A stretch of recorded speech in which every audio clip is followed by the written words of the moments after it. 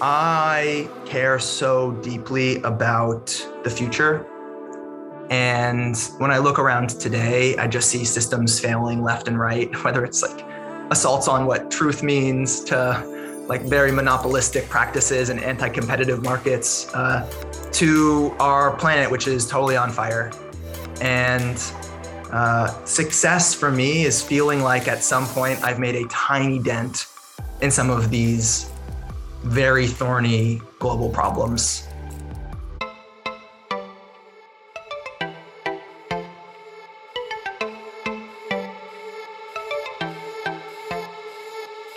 Hi, and welcome to the Sliced Podcast, where we share startup stories from founders, investors, and CEOs from across the globe. A little bit about our platform, Startup Blog Post, is that we're a community where aspiring entrepreneurs and venture capital ecosystem stakeholders can share meaningful insights, engage with colleagues and peers, and stay informed. Hi, and welcome back to the Sliced Podcast. I'm your host, Emily Ahrens. Today's guest is Max Elder, co-founder and CEO of Nowadays. Nowadays is a plant-based meat that's guilt-free and healthy for both you and the planet. Max has experience consulting across the global food chain. Hi, Max. How are you? Hey, Emily. I am doing well. I'm so excited to be chatting with you. Yes, we were just saying off air that food people are the most fun people, and I feel confident bringing that on air. Yes, we are the most fun, especially folks in the plant-based meat world. Yes. Well, let's get into it, and let's find out how you got into the plant-based meat world. So you grew up in Massachusetts, is that correct? Hard state to say, Massachusetts. Hard state to spell. That's right. I'm a New Englander at heart. My mom is from Maine, so I'm by proxy a New Englander as well, kind of. We love it. I grew up in Massachusetts, and my first job, I have to admit, was working on a lobster boat. So I feel the Maine camaraderie with the hard work of coastal fishing. We used to go for Christmas for a couple years, and we would go down by the wharf. Is that the right word? Yeah, and sounds right. Look at the boats. I've been on a boat before. I've never worked the boat, but it's not an envious job, and I'm so glad I don't do it anymore. So yeah, so that's yourself lucky. Nice. So then, looks like you have a degree in physiology. Close. Philosophy. That's my fault. Philosophy. I studied philosophy. I studied ethics. And actually, it's how I started doing all this work. I went to college and got a degree, spent a year at Oxford University in the UK studying ethics. That's and awesome. when I left there when I was 21, I was invited to join as a fellow at a think tank over there called the Oxford Center for Animal Ethics. And I've been a fellow there for the past decade, where I've done academic work on sustainable food systems and animal agriculture. Why do you think you were interested in ethics at such a, young age, like that college age? Oh, gosh. To be honest, I think it was, the answer is going to be a boring one. I think it was just for my parents. Okay. My father is an environmentalist and my mother was a juvenile court judge. Both were very into having a positive impact on whatever you work on. And I was in college and wondering, how do you live a good life? What does that mean? And how do you think through where to spend and prioritize your time? And I thought, gosh, ethical frameworks are really helpful for that. So maybe I should study them and figure out how I should dedicate my life. And turns out I love ethics and I love applied ethics. And if you want to have a positive impact, for me at least, I realized I need to work in sustainable food.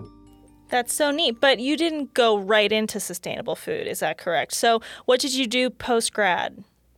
Yeah, when I graduated college, I did what I thought everyone does when they go to a small liberal arts school and get a degree in philosophy. I moved to Brooklyn and I tried to figure it out. I ended up getting a job at a philanthropy foundation. I love systems thinking and systems design and thought, gosh, philanthropy is so cool. Deploy capital strategically to find solutions to big thorny problems that perhaps don't have a market-based solution yet.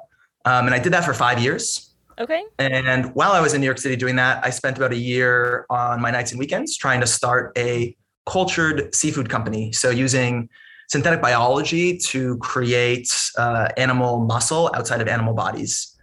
Did that and decided a couple of things while I was doing that. One was that I didn't want to start a cultured meat company, which we can talk about more. Two was that I got much more excited about plant proteins as very scalable solutions to some of the problems that I was focused on. And three was that I needed some experience in the food industry in order to start a food company. Right. So after 5 years in New York, I got a job out in California at a place called the Institute for the Future, which is a hybrid think tank / creative consultancy. It's actually a spinoff of the Rand Corporation in the late 60s. And they do a bunch of independent research and consulting on the future. So I was a food futurist there for 4 years. That sounds like that's when I got to do a lot of the consulting work across the global food value chain with different seed companies, ingredient companies, food packaging companies, CPGs, foundations with a nutrition or ag focus, and more. That is so neat. And I have a list of some of those organizations that you were advising for. So I have a question. So let's say you go to Hershey is on this list. Okay. So you're at Hershey. And then what would you be advising them on? Just ways to be more sustainable, or were you giving them, what were you telling them? Gosh, a whole range of things based on what the company is and what their priorities are. We would do everything from building internal capacity for strategy work, which was most of our work with Hershey's. The Bill and Melinda Gates Foundation hired me to develop an engagement plan for the private sector to help private sector food companies develop more affordable, accessible, appealing, and nutritious foods for lower income communities around the world. The United States Department of Agriculture's Dairy Checkoff program hired me to spend a year across the domestic dairy value chain in the United States to develop a 10-year strategic plan for how to make the dairy industry more sustainable, innovative, relevant to consumer needs. These were sort of big systems level strategy and innovation projects. Okay, nice. And then I also have a question that's personal, but did you grow up vegan or did you make the switch later in life? No, I did not. I'm not one of those very, very few folks in the world who grew up vegan. Like I mentioned, I worked on a lobster boat when I was younger, and I stopped eating meat when I turned 18. And actually my freshman year in college from a philosophy course, in fact. I was going to say, I feel like that's a tough time when I think back on my college career. I was going to, what's it called? Not the food hall, but the cafeteria. That'd be a tough time, because you're just eating whatever they serve you on the plastic platter. Yeah. It was surprisingly easy for me. I was fortunate enough to go to a school that offered a lot of vegetarian and vegan options. But to be honest, it was actually the ultimate justification for me. And the rationale was that I took an intro to logic class my freshman year in college. And one of the assignments was that everyone went home and read a bunch of arguments. And we had to break them down symbolically and figure out whether they were sound arguments and whether they were valid arguments. And one of the arguments was an argument, a case against eating animals. Oh. And I went home for homework and I read the argument and I broke it out to see first, is that a valid structure? Okay, it's valid. Is it sound? Are these premises true? And I scratched my head and thought, oh God, I think these are all true. And I went into class the next day and I sat around and we all talked through all the arguments, and everyone in the room was trying to argue against the anti-meat eating argument. They were trying to justify their own behaviors with what I thought of as total fallacies. People were making the silliest arguments. And I sat there around the room and thought, oh my God, of course we can't think straight about this. We all eat animals. Right. And all these arguments don't make any sense to me. So if I want to be true to this system, and I actually believe that, logic is important in life, logically, I'm kind of committed to a new diet. And I haven't changed since. Wow, that's really neat. Good for you. That's awesome. Well, I appreciate it. I think I get concerned about the sort of virtue signaling and the moral high ground. I think everyone's on their own journey. It's very complicated. And there's a lot of social containers for omnivore diets. So restaurants and classic menus and our family histories and recipe books are all very much grounded in a diet that makes it very hard to not eat animal products and not eat animals. So I'm happy that I'm on this journey, and I'm happy about creating a company that makes it easier to have healthy, nutritious, delicious options so that people can make the shift if they so choose. Yeah. So back when, I think you said it was when you were in Brooklyn, you were doing the nights and weekends working on kind of a first product iteration. So when did you kind of dive back in and say, okay, I'm going to start this company? Was it years later? And then kind of how did you restart? It was years later, Emily. And to be honest, it was actually because of the pandemic. So nowadays, as a company, is a pandemic baby. We were born during the pandemic. And this was a time where I was living in San Francisco. I was consulting for a lot of companies, doing a lot of like media interviews on the future of food. I was a food futurist. Mm-hmm. And the pandemic hit, and every single person under the sun came and said, Max, what's the future of food in this pandemic? And I sat around and looked at this whole ecosystem and this crisis and thought, well, when you look at the UN's report on the top 7 drivers of global pandemics, number 1 is an increased demand for animal-based protein around the world. And number 2 is an increased intensification of agriculture around the world. When you look at where these zoonotic diseases can jump between species to humans, it seems like the pandemic, this pandemic started from a food market, from a food choice.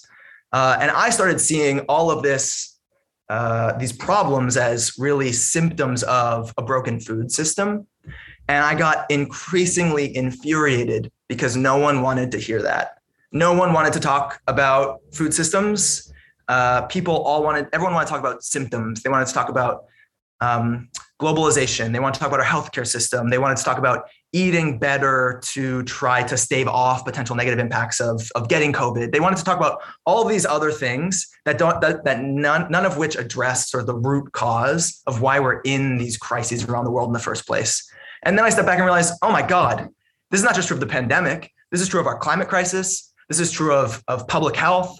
No matter what string you want to pull in our food system, and particularly when you look at animal agriculture, labor, and beyond, there are massive problems that we're just ignoring to our own peril. So I decided that it was time to start a company that tried to address these problems. And I met my co-founder in San Francisco around the same exact time, and we decided to start Nowadays together. That's so neat. And so you had never started a company before, is that right? So first-time founder. Had your co-founder started a company before? He had. So my co-founder is named Dominic Rubinski. He is he's a fantastic human being, and he's got 30 years of experience working for big food companies, multinationals like Cargill and like DSM. And he's started a company in Europe. He's actually started 2 companies in the past. So he was the perfect yin to my yang. Right. He has a bunch of experience and great relationships with big food companies. My background was in strategy and innovation and alternative proteins. I knew everyone in the alternative protein world. I knew all the investors and the startups and technologies. And he knew how to make big food and work at that sort of like industrial, national, and multinational scale. Were you nervous to make the jump into entrepreneurship, having not done it before? Oh God, Emily, it's so nerve-wracking. To me, though, I got to a place in my life where I wasn't nervous about jumping into entrepreneurship because it was not a jump that I wanted to do. It was a jump that I needed to do. Mm-hmm. And I couldn't imagine, and I still can't imagine, anything else in the world that I could be doing right now that I think has a bigger potential for positive impact than what I'm doing right now. And if there's something else that comes up, like I just want to spend my life and all of my waking time trying to leave a positive impact. And to me, like all the other risks are nominal. That's table stakes. The real risk is not doing something like this. That's awesome. That's really, really cool. So pandemic baby then. So a year old-ish, year and a half? Yes, we incorporated as a public benefit corporation on August 25th of 2020. So we just celebrated our 1-year birthday back in August. That's great. So Nowadays is just nuggets, or do you have, so just nuggets. And why? Nowadays. And why the nugget? Yeah, okay, so Nowadays is a plant-based meat company. We make clean label plant-based meats with only a few simple ingredients and unparalleled nutritional profiles. So we're convinced that the future of this space is one where consumers get more nutritious meat products. And so we've launched with a nugget first. We have a couple of other products that we're launching. In fact, in January, we have a new product we're very excited about that we're launching with a restaurant in New York City that was just voted one of the 40 best new restaurants by Esquire last week. And so we are very excited about the diversity of chicken products that we have in our pipeline that we're launching in the next 4 or 5 months. But we launched with a nugget because we want to take food product categories that are filled with a laundry list of bad ingredients and very poor nutritional profiles and reformulate them to actually be good for both people and the planet. And so a nugget is sort of the category par excellence of processed junk food that everyone loves. Yeah. People love nuggets despite what they are, not because of what they are. No, very few people feel proud about putting nuggets on their kids' plate for dinner. It's like a cheat day kind of meal. And we're obsessed with them. There's a nugget TikTok. It's captured the consumer zeitgeist in such an American way that we thought it was the perfect product category to start with. But nowadays is really a technology company. We have a novel and proprietary approach to manufacturing and actually creating this plant-based meat. And that's more of a tech platform. So we can create all different shapes and sizes of what's most important is whole cuts. So we don't take a bunch of ingredients and bind them together in molds to create cookie cutter sort of finished products. We create whole cuts of plant-based meat first with peas, with pea protein. And then we finish those into products like nuggets and tenders and fillets and beyond. Hi everyone, it's Sam. If you're interested in investing, you should check out our second show, Portfolio Pitch. We sit down and chat with investors to get to know the people behind the investments. Go give it a listen on your favorite podcasting platform and let us know what you think by giving it a review. Up next, Max and Emily chat about his future aspirations for both himself and the planet, the flexitarian trend among consumers, his founder journey, and the obstacles Nowadays has faced on the way. I am curious, which I think you kind of just explained, but in your mind, what would you say is the biggest differentiator between Nowadays and like an Impossible Meat or like, the big names? Yeah. So a couple of things. I think first, when we think about differentiation in the competitive landscape, we're not competing with plant-based chicken companies. We're competing with chickens. We're focused on the animal-based products in grocery store shelves. Mm-hmm. That's who we're really focused on competing with.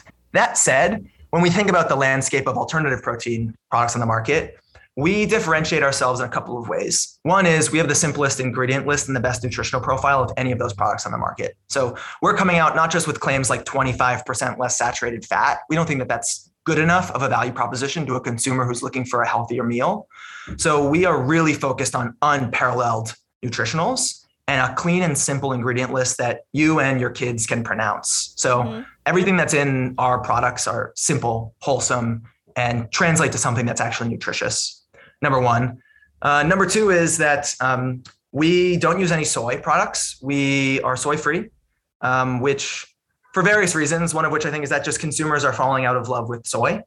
And so we're very excited and very happy about the pea products that we use, our yellow pea protein, which is all farmed in the United States. And then I think last but not least, we just have a very different value proposition. The big companies, the Beyond Meats of the world, that Beyond Meat wants to make meat more humane. Ethan Brown is really focused on getting animals out of food supply chains. And so that's the value proposition. This comes from plants. It doesn't come from animals. Pat Brown at Impossible is a sustainability advocate. He wants to make meat more sustainable. And so that's their value proposition. He's like, we're using GMOs. We're using cheap GMO soy. We're using synthetic biology to synthesize like a hemoglobin in a lab so that we can add what the FDA regulates as the color red, or what they like to position as blood. And the value prop is like, this is more sustainable. And so buy more sustainable meat. And nowadays, we're convinced that the growing rise of flexitarians are not as interested in humane meat or sustainable meat. They're interested in healthier meat. And so at Nowadays, we create products and we have a brand that really speaks to that value proposition. It's wholesome and nutritious. That's awesome. You mentioned flexitarian. So would that be people kind of who dabble with like couple days they'll do plant-based, a couple days, things like that. So I'm curious your thoughts, and maybe it's tied to the pandemic, maybe it's not, but I feel like even in my own circle, I've noticed a change in some of my friends' behavior as far as like what they'll choose to eat. Could you speak to that trend that we're kind of seeing? I mean, even with all the companies we just name dropped, like those didn't exist 5 years ago, right? So kind of what are your thoughts on the trends we've seen emerging, and why are people jumping on board now? Yeah, I'm every day so optimistic and enthusiastic about the future, primarily because of this meteoric shift in this modern discerning consumer, this new eater. In America especially, more and more people are identifying or eating as flexitarian. And that means occasionally reducing or swapping out an animal-based product. Right, like a Meatless Monday. Meatless Monday is a perfect example. Yeah. Mark Bittman has famously promoted, be vegan before 6. And then there are all kinds of ways in which people can be more flexible with their diets. My friend Brian Cateman has coined the term reducitarian, which I really love. The Reducitarian Foundation focuses on creating a new food identity that's not just about a kind of occasionally flexing, but really intentionally reducing our consumption without being total. So you don't have to be a vegetarian, but you can actively look to try to eat less meat. And so I love that. I'm super optimistic about it. And I think there are many reasons for it. We are dealing with, when you look at the meat industry, we're dealing with a plethora of problems. People know that animal agriculture and related land use is one of the major drivers of GHG emissions globally. Depending on who you ask, it's somewhere between 15 and 25% globally. Massive. People are increasingly waking up to the horrible abuses of how we industrially farm animals. I don't know if you've been to a big concentrated animal feeding operation or a feedlot, or has seen sort of industrial broiler chickens be farmed, but when people see the conditions on these farms, they can't help but feel uncomfortable. And people are increasingly realizing that there are not as many health benefits as we once thought. Americans are protein gluttons. We consume on average across sexes and age groups about twice as much protein as the USDA recommends. We consume too much of it. And there are negative health consequences, certainly of processed red meats and beyond. People are experiencing massive amounts of issues with cholesterol, for example. So I think across health, sustainability, animal welfare, there's this new recognition and understanding that we need to reduce our consumption of animal-based products. And what better way of doing it than swapping those out for a delicious, wholesome, plant-based alternative? Love it. And I will regret, maybe we can put it in post, but I read this article recently, I'm sure you've seen it, mentioning the people feeling guilty and lobster. I believe, do you know what I'm talking about? There was like an article that came out, octopus, lobster, and maybe something else in the UK. They did a study. Because they can feel pain, which is terrible.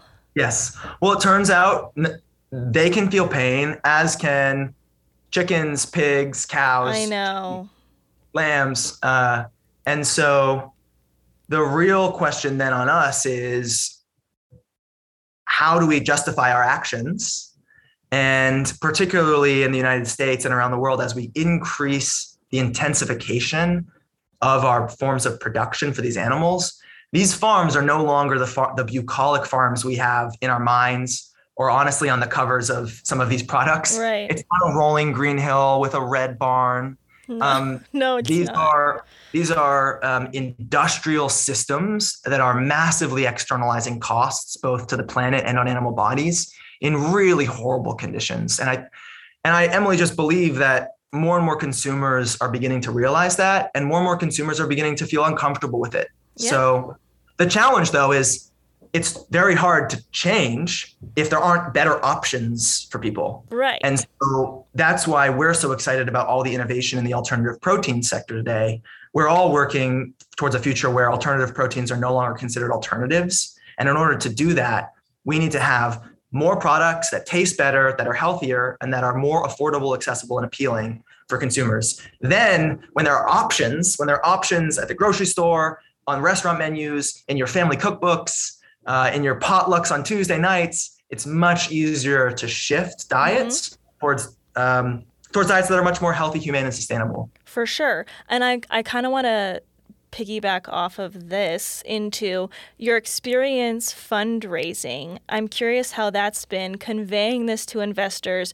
Do they see what you see? Is it been hard to change the hearts and minds? Like, you and I get it, but has it been hard to fundraise and get people on board with what you're doing? We've been very lucky because we've been able to fundraise very successfully.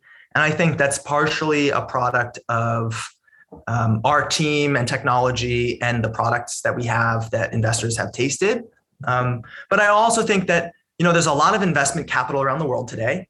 And increasingly folks are recognizing that in order to get the returns that they're looking for, they need to invest in companies that are going to have a positive impact. Mm-hmm. And that makes companies like Nowadays very attractive to investors. And we have had, just immense luck, I think, with folks realizing that what we're doing is very differentiated across the landscape, both in terms of our production technologies and our ability to really scale quickly and cheaply, but also just creating a diversity of products that truly speak to the flexitarian consumer. When asked over and over again in the United States, flexitarians say their primary motivation for occasionally swapping out an animal-based product is health. Mm-hmm. And when you look across the landscape of products in the market, they're marginally healthier, but it's a small margin. And we're convinced it's not enough to really reach mass adoption. Alternative proteins in the United States still account for about only 1.5% to 2% of the meat market. To me, that's a rounding error. It's decimal dust. Mm-hmm. It's failure. It's not going to move the needle enough on the timeline that we need. So the investment community, I think, realizes that and is excited about supporting companies who have a very novel technology and a very differentiated product portfolio. Mm-hmm. Yeah, great.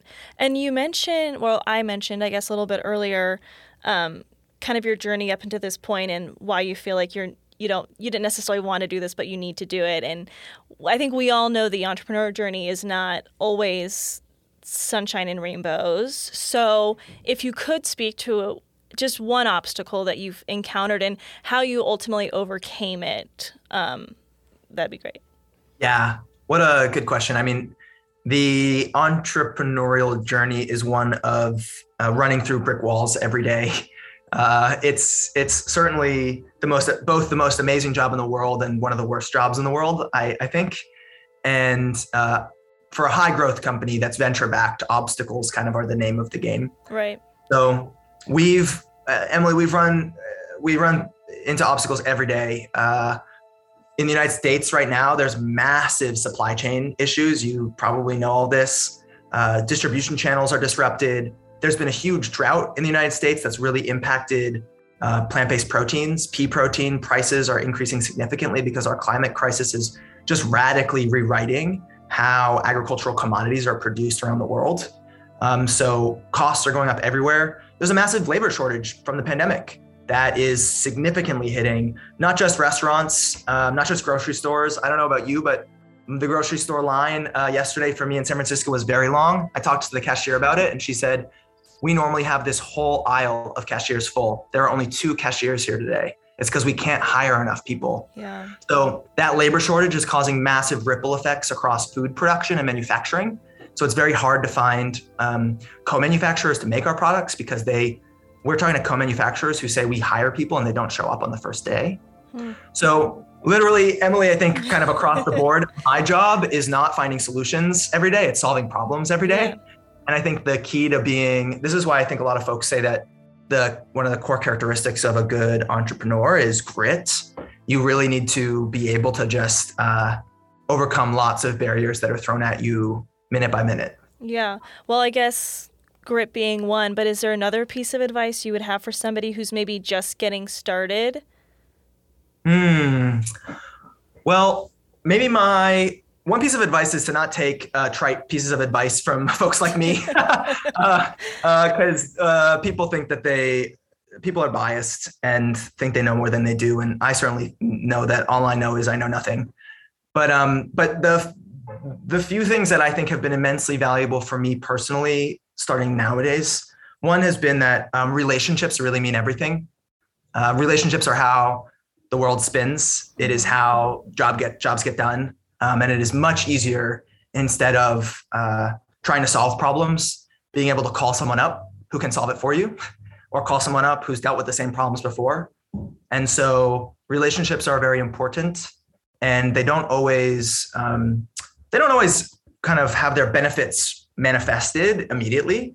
So it's very important to invest in people, to treat them well. And I deeply believe that, good things come to those who wait, and good things come to those who are good to others. So being a good person and having good relationships really, really, really helps. That's a great piece of advice. Just be a good person. The rest will fall into place. And if you're a bad person, it comes around to bite you. Yeah. Maybe not now, but it will. Later. So when you look ahead to the future, 5-10 years, where do you see nowadays? What's your goal? In 5 to 10 years, the goal is that nowadays first really revolutionizes the way that plant-based meat is manufactured around the world. And that nowadays is a brand that is part of the regular meal rotation for eaters, not just in the United States, but everywhere. So we want nowadays to really be able to scale plant-based meats to be cost competitive with commodity prices of animal-based products. And we want nowadays to be in the hearts and minds of consumers everywhere and be the go-to brand of plant-based products, at least, that is seen as healthy, humane, and sustainable. Mm-hmm. And then for you personally, even outside of nowadays or including, what is your definition of success? Right now, my definition of success is a few more hours of sleep every night. That's a big success for me. That's a great answer. Maybe the other piece of advice is sleep. But more so than that, I think I care so deeply about the future. And when I look around today, I just see systems failing left and right, whether it's like assaults on what truth means to like very monopolistic practices and anti-competitive markets, to our planet, which is totally on fire. And success for me is feeling like at some point I've made a tiny dent in some of these very thorny global problems. And if I feel okay in 5 or 10 years that I've done something, and maybe not even done it, I think I'm open to failure. I just want to know that I tried, and that I tried every day. Mm-hmm. And if I know that every day I didn't sleep as much as I could have, but I lost that sleep to try to solve some of these problems, I think I will be satisfied. That's all you can do, That's right. That's awesome. Well, where can our listeners find nowadays? Like, what kind of stores are you in? Like, what states, so listeners, all states? Yeah, listeners can find Nowadays right now on www.eatnowadays.com. Okay. So we're a direct-to-consumer business right now. You can place an order online. We ship our products directly to your door. We're also scaling into restaurants right now. So if you're in New York City or LA, we're in restaurants, and we'll be prioritizing that food service channel in 2022. So we'll be on more and more restaurants throughout next year and beyond. The best way to follow us is on Instagram. All of our handles are Eat Nowadays for all social platforms. And last but not least, I think beyond Nowadays, I'm just so passionate about all eaters finding other alternatives to animal-based products. And if Nowadays isn't available wherever you are, listener, there are plethora of other delicious products out there. So maybe in addition to looking for us, like we're part of this puzzle, but we're not the only piece. And we're so right now deeply indebted to a lot of the other companies who are doing amazing things. So go try some other plant-based meat too. That's great. Well, I look forward to trying a Nowadays. That'd be so fun to sit down at a restaurant and have somebody serve you your own nugget or patty or tender. Yes. That's awesome. I look forward to trying some. And Emily, they're available in Denver, so we'll ship you some. Really? Oh my gosh, she's ecstatic. Our resident pescatarian's life is made. Thank you so much. Well, thanks again. Anything else you want to say before I let you go? No, Emily, I'm such a huge fan. Thanks so much for this conversation. It's been a blast. And I really appreciate anyone who wants to spend time thinking about making a more healthy, humane, and sustainable future. So I really appreciate it. Thank you for listening to today's episode of the Sliced Podcast. If you're interested in sponsoring an episode of Sliced, please email newsroom@startupblogpost.com and follow us on Instagram, Twitter, and Facebook.